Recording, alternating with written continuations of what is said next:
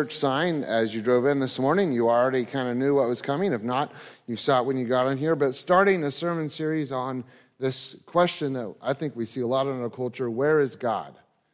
Where is God? This morning we'll be talking about when I can't see Him. Where is God when I'm hurting? Where is God when I don't believe in Him? Where is God when all kinds of situations that we face? And I'm excited for us to discover and be reminded. I think we all know the answer to these questions deep inside our own hearts. We just need to come together, to remind each other as we commune together of where God is when we are having a hard time. So I'm reminded of a quote by Augustine, a great theologian of many, many centuries ago. And he was challenged by a pagan who had an idol in his hand. And he said to Augustine, he's like, "Here is my God. Where is yours?" To which Augustine replied, "I cannot show you my God, not because He doesn't exist, but because you have no eyes to see Him."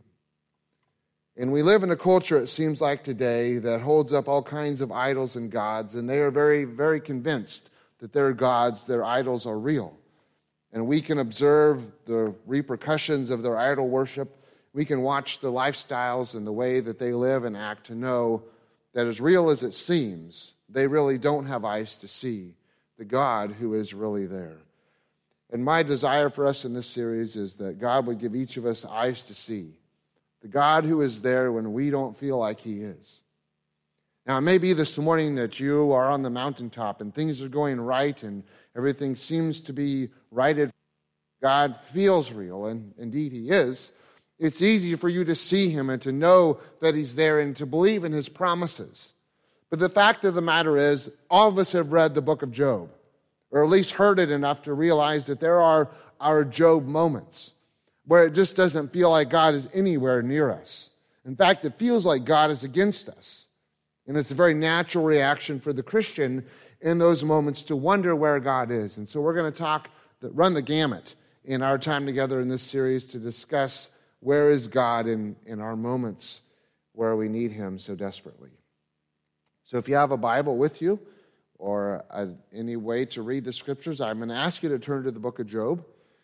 It's never appropriate for a pastor to just assume anymore that everyone knows the stories that most of us do. So we're going to read a decent section of the beginning part of Job so we can be reminded of his story.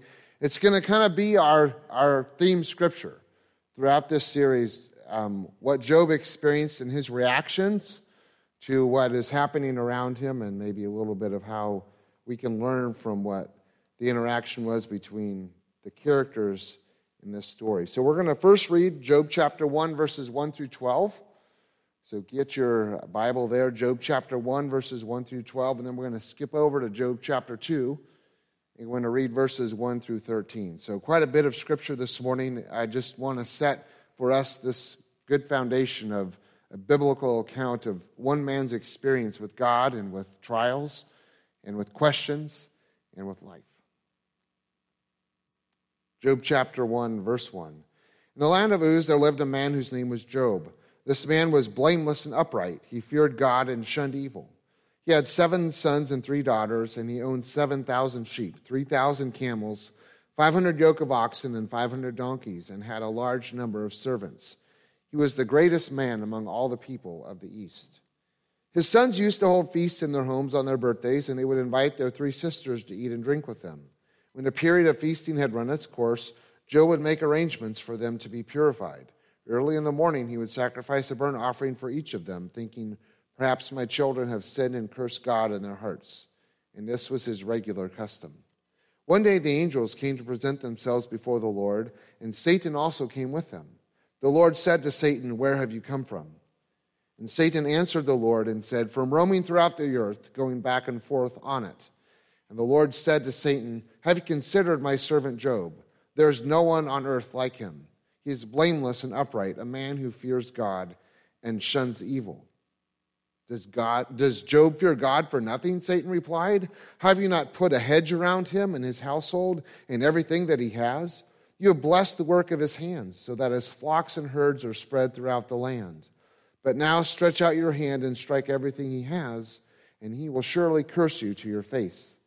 The Lord said to Satan, "Very well then, everything he has is in your power, but on the man himself do not lay a finger." Then Satan went out of the presence of the Lord. Chapter 2, verses 1 through 13. On another day, the angels came to present themselves before the Lord, and Satan also came with them to present himself before him. And the Lord said to Satan, "Where have you come from?" Satan answered the Lord, "From roaming throughout the earth, going back and forth on it." And the Lord said to Satan, "Have you considered my servant Job? There is no one like him on earth. He is blameless and upright, a man who fears God and shuns evil. And he still remains his integrity, though you incited me against him to ruin him without any reason." "Skin for skin," Satan replied. "A man will give all he has for his own life. But now stretch out your hand and strike his flesh and bones, and he will surely curse you to your face." The Lord said to Satan, "Very well then, he is in your hands, but you must spare his life." So Satan went out from the presence of the Lord and afflicted Job with painful sores from the soles of his feet to the crown of his head. Then Job took a piece of broken pottery and scraped himself with it as he sat among the ashes. His wife said to him, "Are you still maintaining your integrity? Curse God and die." He replied, "You're talking like a foolish woman. Shall we accept good from God and not trouble?" In all of this, Job did not sin in what he said. When Job's three friends, Eliphaz the Temanite, Bildad the Shuhite, and Zophar the Naamathite, heard all about the troubles that had come upon him, they set out from their homes and met together by agreement to go and sympathize with him and comfort him. When they saw him from a distance, they could hardly recognize him, and began to weep aloud, and they tore their robes and sprinkled dust on their heads. Then they sat on the ground with him for 7 days and 7 nights.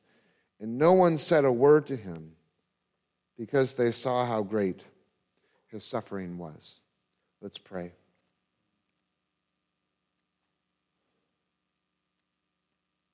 Lord, there's something about the human condition that identifies with Job's story. For most of us,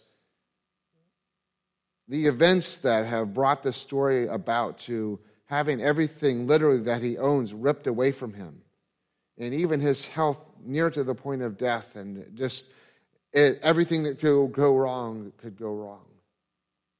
And everything that we've held on to in our life is being taken away. And when that's ripped out from under us, it's hard to know what to stand on.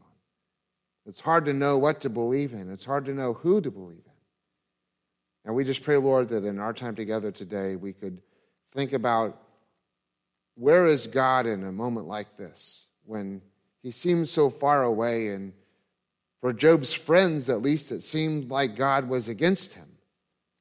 And sometimes we can feel that way too, like God has it out for us, or he has our number, or maybe he's punishing us for something that we've done that we haven't asked forgiveness for. And our minds and hearts can run so many different directions.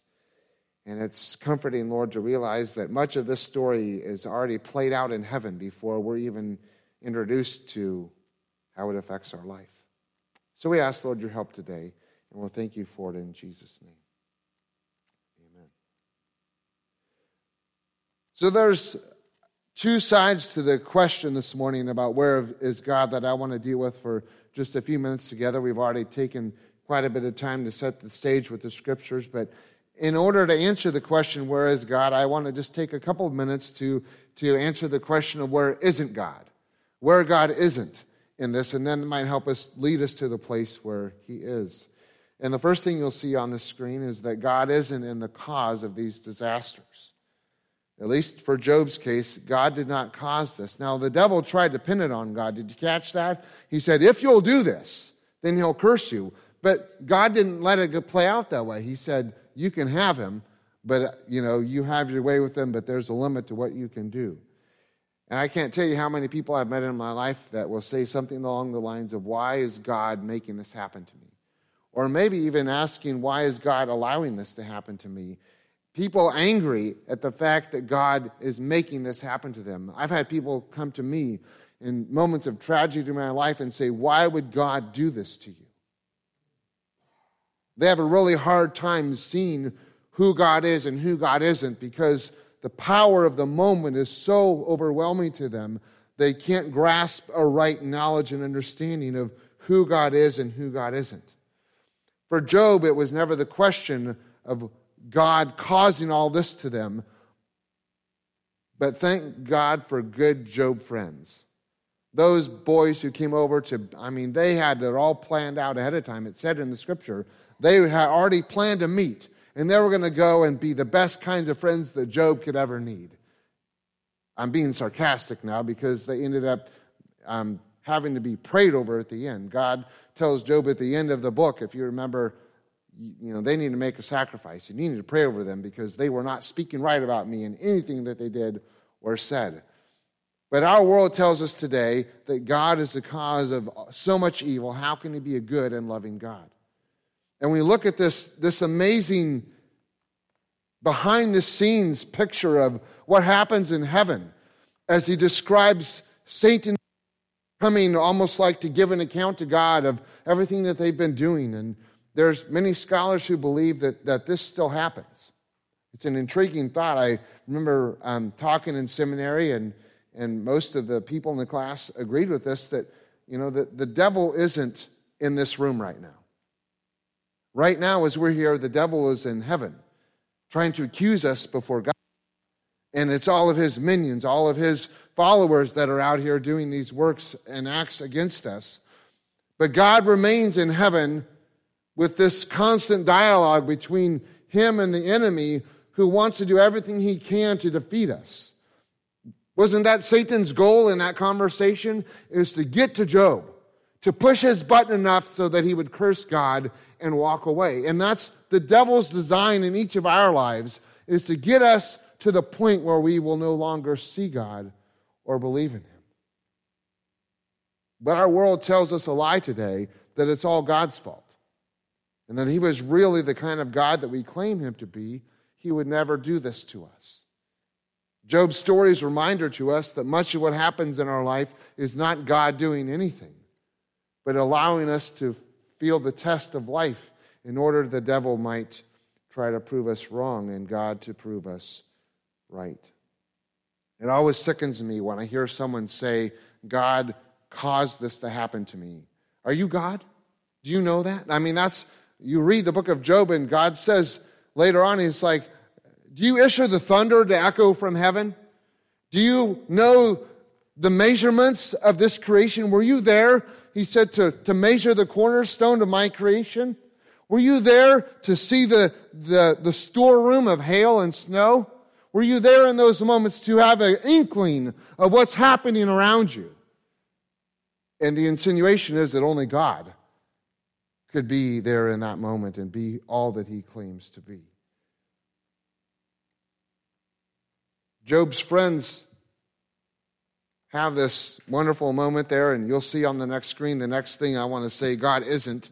He isn't in the criticism of well-meaning friends. I hope that you have really good friendships in your life. I hope you have people that are wise, people that are careful, people that are considerate of both the scriptures and your own life, people not out just to make a point. And I think that some of us know some people like that. All they really cared about is being right and making sure that you know that they're right. I think the biggest mistake Job's friends made, and this is just my criticism from afar, is opening their mouths.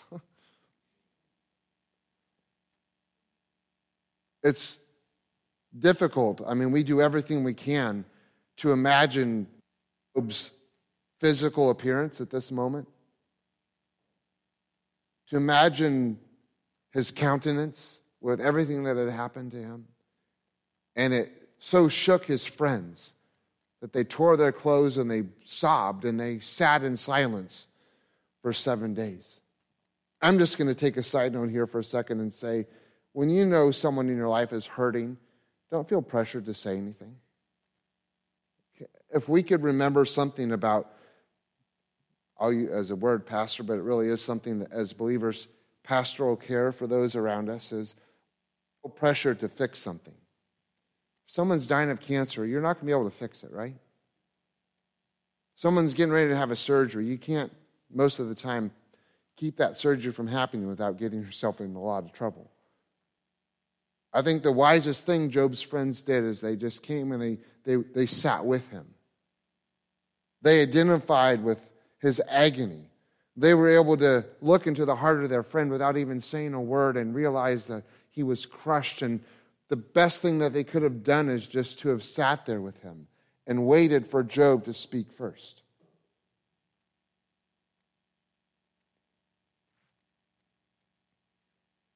Remember a hospital visit early in pastoral ministry, and I had felt a lot of pressure as a young pastor to, really, to be honest, to a hospital room. He knows what to say. He prays the perfect prayer. And so I went in there I kind of had a pre-programmed idea of what I was going to say without having any idea what was going on. So I went in the hospital room and didn't take the time to listen to everything that has happened. I didn't take the time to ask how they were feeling. I just came in the room and said, "Hi, how are you doing?" They said, "We're doing okay." I didn't ask any questions for them to dig deeper. So I started to pray, and I just said, "Lord, we know that you're here, and we know that you're powerful, and would you power in these people's lives and help them to find joy in the middle of this sorrow." And the next day, I had no idea this was coming. The husband and wife both died. And it wasn't because of what I said or didn't say, but the sisters tried to throw me out of the hospital. This has nothing to do with me, but a previous pastor and the church probably at large. And I was wondering in my mind if I'd have done that differently. So that's kind of an encouragement of how to be a really caring friend. Is when someone is hurting, most of the time, they don't want you to come and tell them how it's going to be okay. They definitely don't want you to come and say, "This is all your fault." Never say that. Please don't. Even if it's true, be a better friend than that. Just be there and love them and hold them and cry with them. Listen to their heart and what's going on. Because when we're hurting, when we're in agony, when we're desperate, when we're destitute, when we feel like we're alone, the last thing that we need to hear is that it's all our fault, even if it is. The thing that we need to know is that there's a God who loves us. The thing that we need to know is that there's a God who sent his son to die on a cross for us so that we could know that he understands. He endured intense agony. Even to the point of death, he left the glories of heaven. He considered it not even be worth mentioning so that he could be here for us. Someone who left everything in order to understand our situation.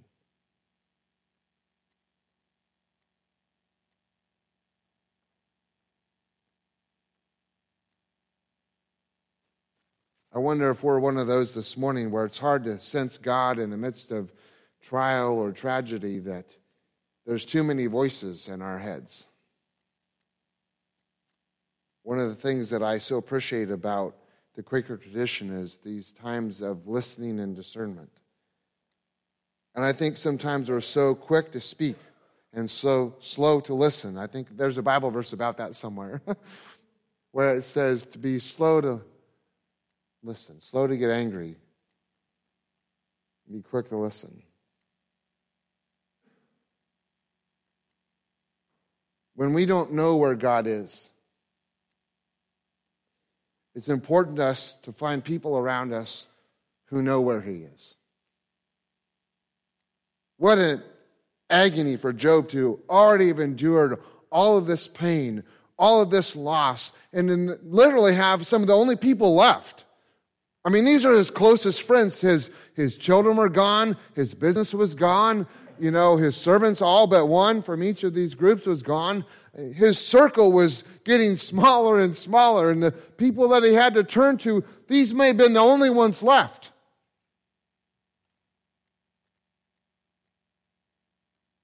And they weren't much more help than his poor wife, who told him to get over God and curse him and just put it into it all.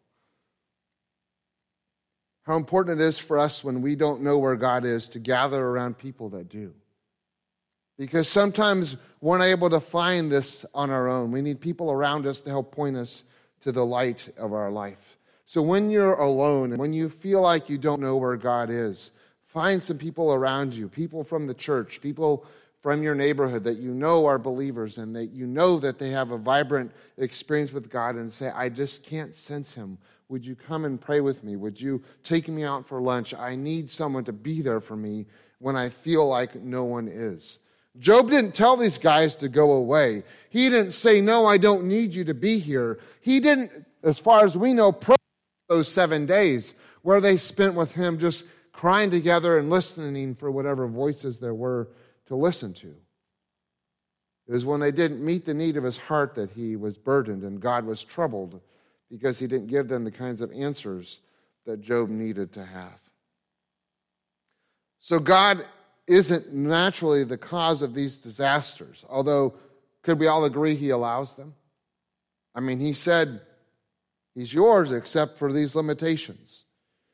And that's a hard pill for us to swallow sometimes, that God would allow us to go through cancer, that God would allow us to lose a child or to lose a spouse or to lose a relative or to lose a job or all the things that come up in our life.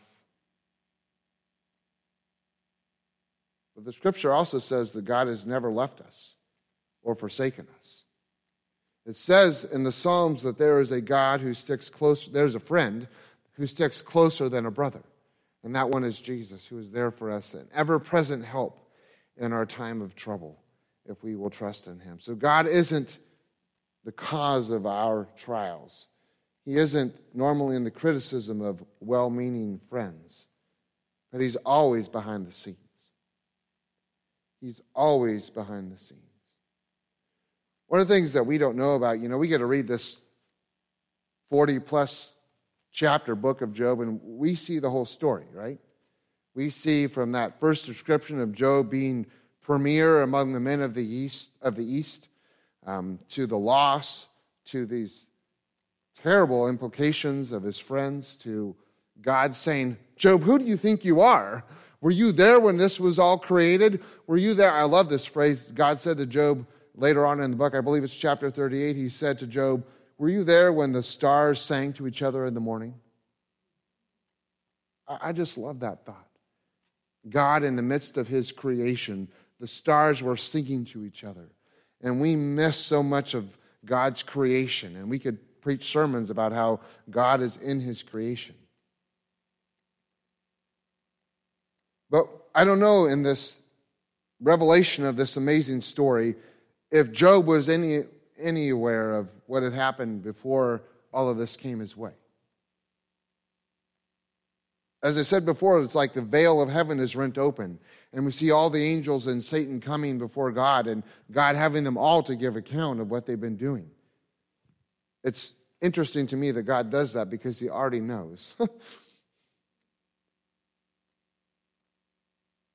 Interesting how when God asks us questions in our own life, he already knows the answer to them. He just wants to hear us say it out loud. And then we got to work through what we've just said and put ourselves into. But Job doesn't see all of this, I don't believe. He doesn't know everything that's happening behind the scenes. But God has looked upon favor upon Job, and he has seen his life. And there's no accusation of Job in God's eyes of wrongdoing, of sin, of wickedness. He says, in fact, have you seen this guy? He's righteous, and he is passionate, and he is on top of things. He is doing all these things right. And Satan says, well, you've been protecting him. And I think sometimes because God kind of lets the walls of protection down quite a bit, actually, that we just think he stopped protecting us. So we read about Satan's one account, but what about the legions of angels that also gave an account? Do you know what their job is? To protect you and I.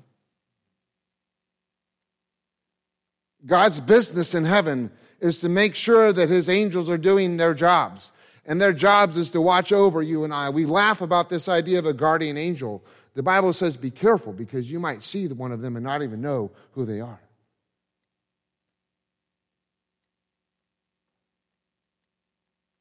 God is always at work behind the scenes, and we seldom seem to realize it or know it. But the fact of the matter is, many scholars believe right now at this moment, Satan is in heaven's gates, and he is trying to accuse you and I before God, and God's sole purpose is to offer protection and wisdom over you and over me. Sometimes it feels like we're all alone, but God has our greatest enemy at his feet. He has our greatest enemy at his feet. And his only goal for you and I is to lead us into victory. And sadly, friends, sometimes the road to victory is painful. It's scary. It's lonely. It's troubling. It's horrifying. It's difficult. And it causes us to question, sometimes, does God really know what he's doing? If you know the book of Job well, then you can open your Bible if you have it. It won't be on the screen, to Job chapter 3. The events have kind of transpired now, and Job, it's funny to me, the Bible says he opens his mouth. And the first time I remember reading, I'm like, that probably isn't a good idea. Silence is golden. But in this chapter, Job he just lays it out there. It's like the Psalms. These guys were passionate about God and about their feelings, and they didn't care who was going to read this. They just laid it all out there. And Job basically says over and over again, I wish I'd never been born. It'd have been better for me if I'd have been born and then laid to die. Or if I was born as a stillborn child to endure all these things that I were enduring. Why would this happen to me? Maybe it would have been better for me that I would have died as I came from the womb. So I'd been lied to put at rest among the rulers of the earth. He says, why, in verse 16, why wasn't I hidden away in the ground like a stillborn child, like an infant who never saw the light of day? And Job, like David in the Psalms, is as real as a human being could get. He's real. Something that's very hard to do in the church. Can we all agree with that? I mean, when was the last time that you heard someone stand up in testimony time and say, that is so bad that I wish I'd never been born? Oh my gosh. What would people think if you got up and said that? What would the pastor think if you got up and said that? I mean, and it's verse after verse after verse of this man who is broken and beaten and down and feels like he's been abandoned and abused and neglected. And he's like, it would have been better for me if I'd had never been born. God, why am I here? Can you hear the questions? If Job is saying that I wish I'd never been here, then why am I here? And why would this tragedy be allowed to be happening to me? But God is in our questions. God is in that expression of that raw and real emotion. And I would have to say, that is not my gift. Actually, let me rephrase that. If the Ducks are winning, that is my gift. But besides that, I would say I'm probably not a highly emotional person, especially if I have something that I can't understand, if I have a problem, or if it feels like God isn't doing what I expected. Because I feel like it's my job as a Christian just to clam it up and to tough it out.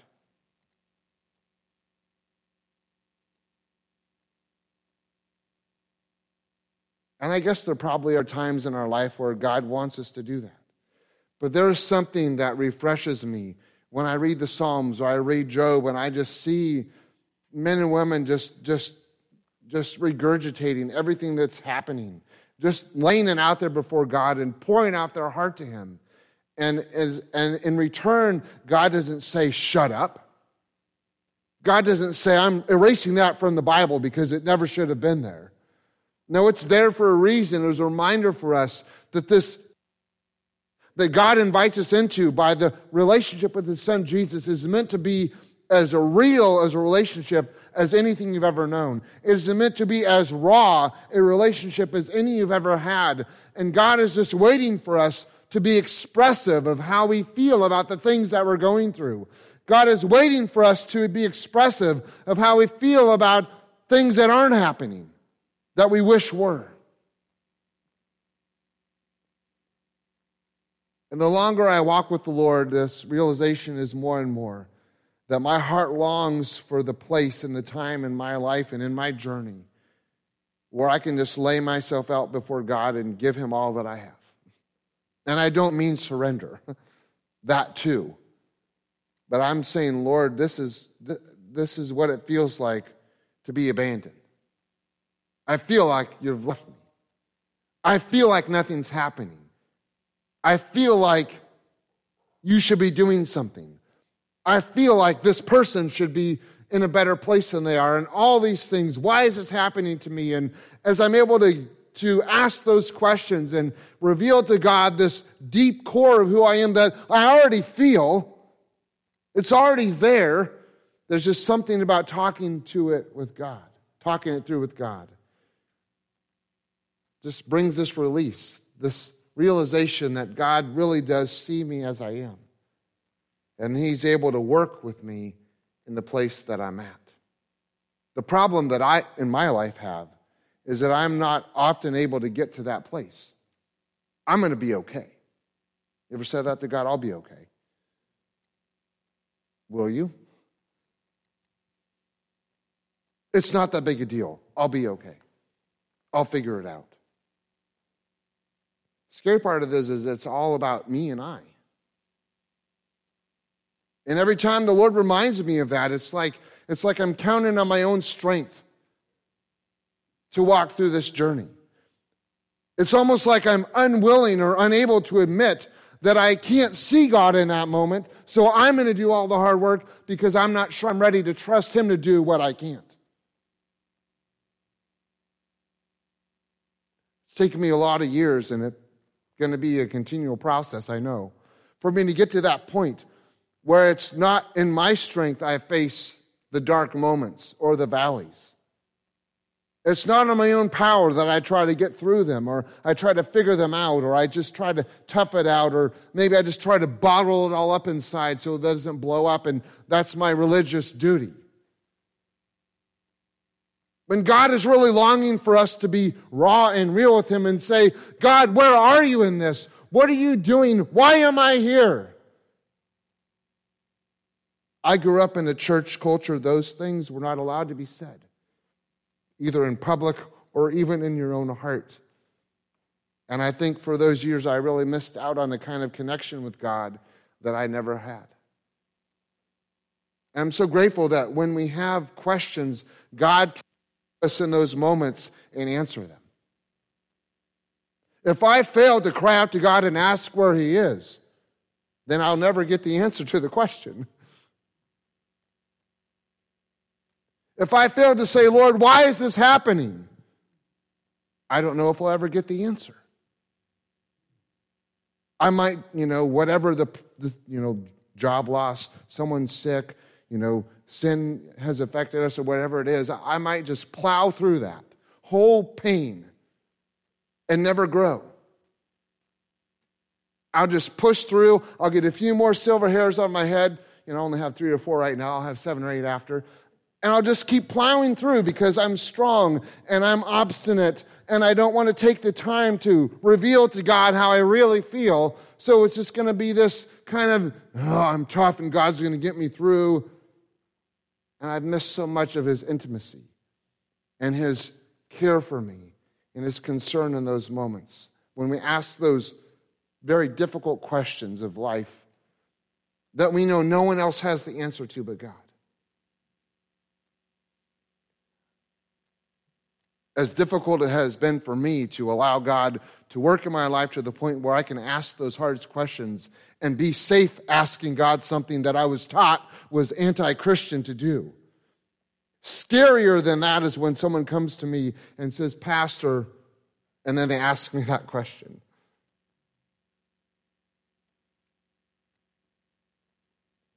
I used to think that what they really wanted me to do was to answer the question. But they don't. They want them to help find the answer to the question on their own. So you point them back to their own heart, to their own experience and all that they're feeling and going through. And then how do we find God to meet us in that moment? Because the temptation for me is when I'm in, because I remember back on those moments where I plowed through, is I'm just going to bring them alongside and we're going to smash through it all together. We're just going to figure it out, and we're just going to be strong no matter what, and we're going to come out on the other side in victory. And then I'm going to fail to lead them to those intimate moments with God that would have never come to them any other way but there. Because last this morning, you'll see it on the screen, we think about this idea of where is God. God is in the business of redeeming mankind. I've talked with people in my life who believe as Christians that God has it out for them. I've got text messages that God never stops laying this on me. Life just never stops crashing down on me. It just never seems to end. What is God doing? I've read the story of Job in a darker moment and thought, why all of that? Why did God have to allow Job to lose everything, to get the bottom of his friendships and the bottom of who he was in order to be righted? God said to me, well, how about you? If you're halfway right side up, then you're going to the rest of the way. Maybe sometimes God allows us to get to the bottom of the barrel so that we realize there's only one who can get us back upright again.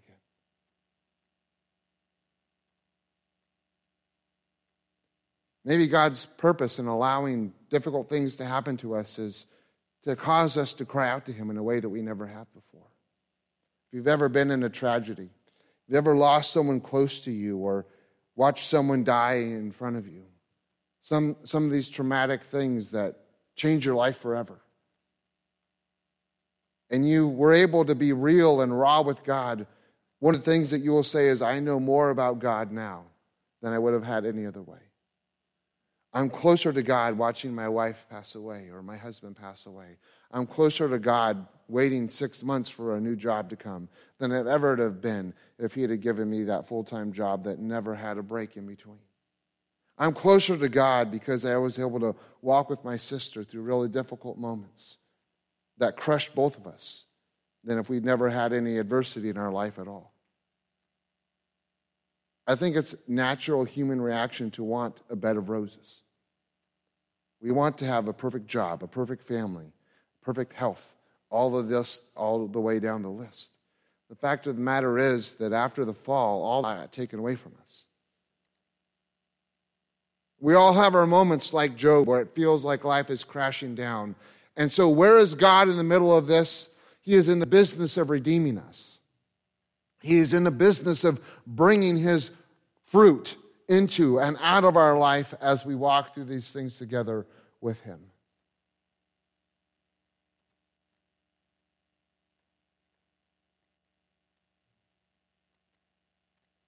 Remember after my first wife passed away, laying in the hospital room and asking this question, where is God?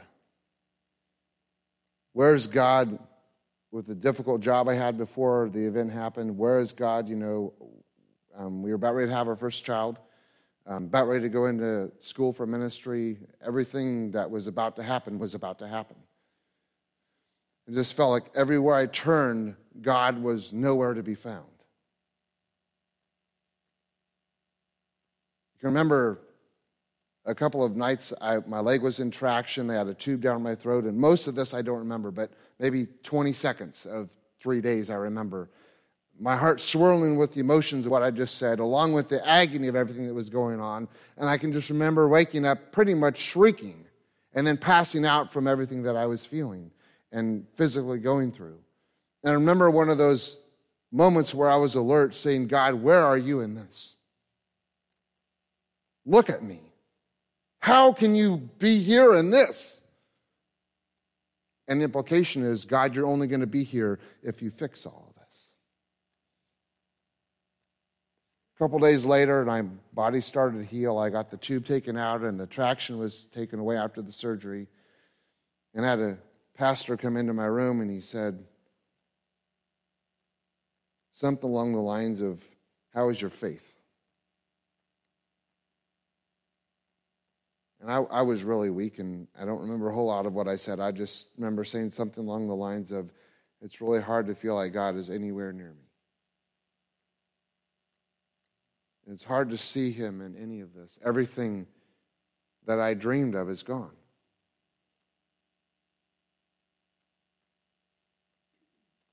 And probably it just kind of hit me as I just said that. That was probably the first time I'd ever said anything like that to God.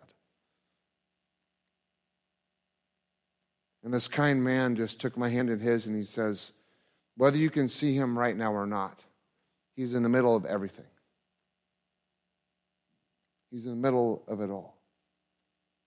And I'm praying that as you talk with him, as you share your heart with him, you'll see him exactly where he is. And friends, that's a journey that you and I have to go through on our own. We need to bring good friends who will sit with us and listen, offer good wisdom. We need to cry out to God in those moments and share him how we really feel. It was only when I was able to do that was God able to come to me and say, I'm right here. Meet me here, and we'll continue on from this moment. So much of the time, we say, all right, God, I am here, and you fix all of this, and then you come back here, and we'll talk. And God says, no, I'm here right now. Let's talk right now. Let's stand, and we'll close in prayer.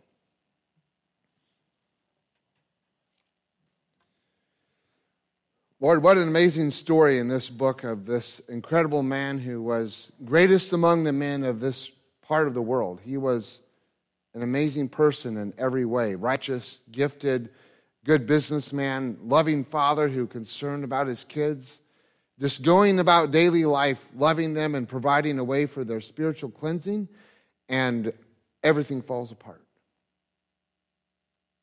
And Lord, we've had those moments in our life just doing our normal routine, nothing out of the ordinary, and the bottom falls out. Or it just feels like we're in this knockout, drag-out struggle with life, and every time we turn around, there's something else, and it just feels bewildering, and it challenges our faith. Lord, I think you yearn for the moment where your children can, like when my little child is outside and he crashes his bike and his knee's all bloody and he's got gravel in it and his elbow's all scraped up and he's got little pit marks in his hand with little pieces of gravel in there, and he just comes just screeching at the top of his lungs. It hurts so bad and it's so real and so present, and then you do everything you can as a father to clean it up and to patch it up and to make it better, and then you go on. And Lord, this morning it may just be as we wonder where God is, we feel like we're distant from him.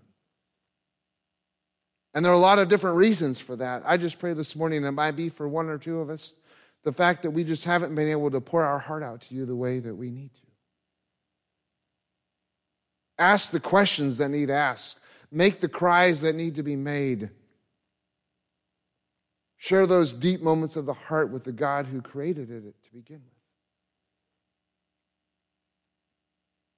Lord, I thank you that you help us to get to that point where we don't just plow through anymore, but we take the time to cry. We take the time to question. We take the time to ask God the difficult moments. And I'm so grateful, Lord, that you come to us, whether it's in the hospital room, as we walk out to the car from a job loss, or go to the hospital to visit a sister or a relative, or wherever it is, Lord.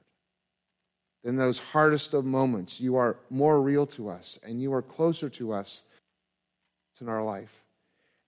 Lord, you'd help us to have the authentic kind of relationship that we can cry out to you in those moments where we don't know where you are.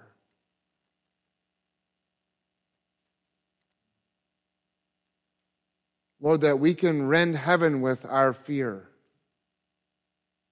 How are you going to fix this, God? What are you doing?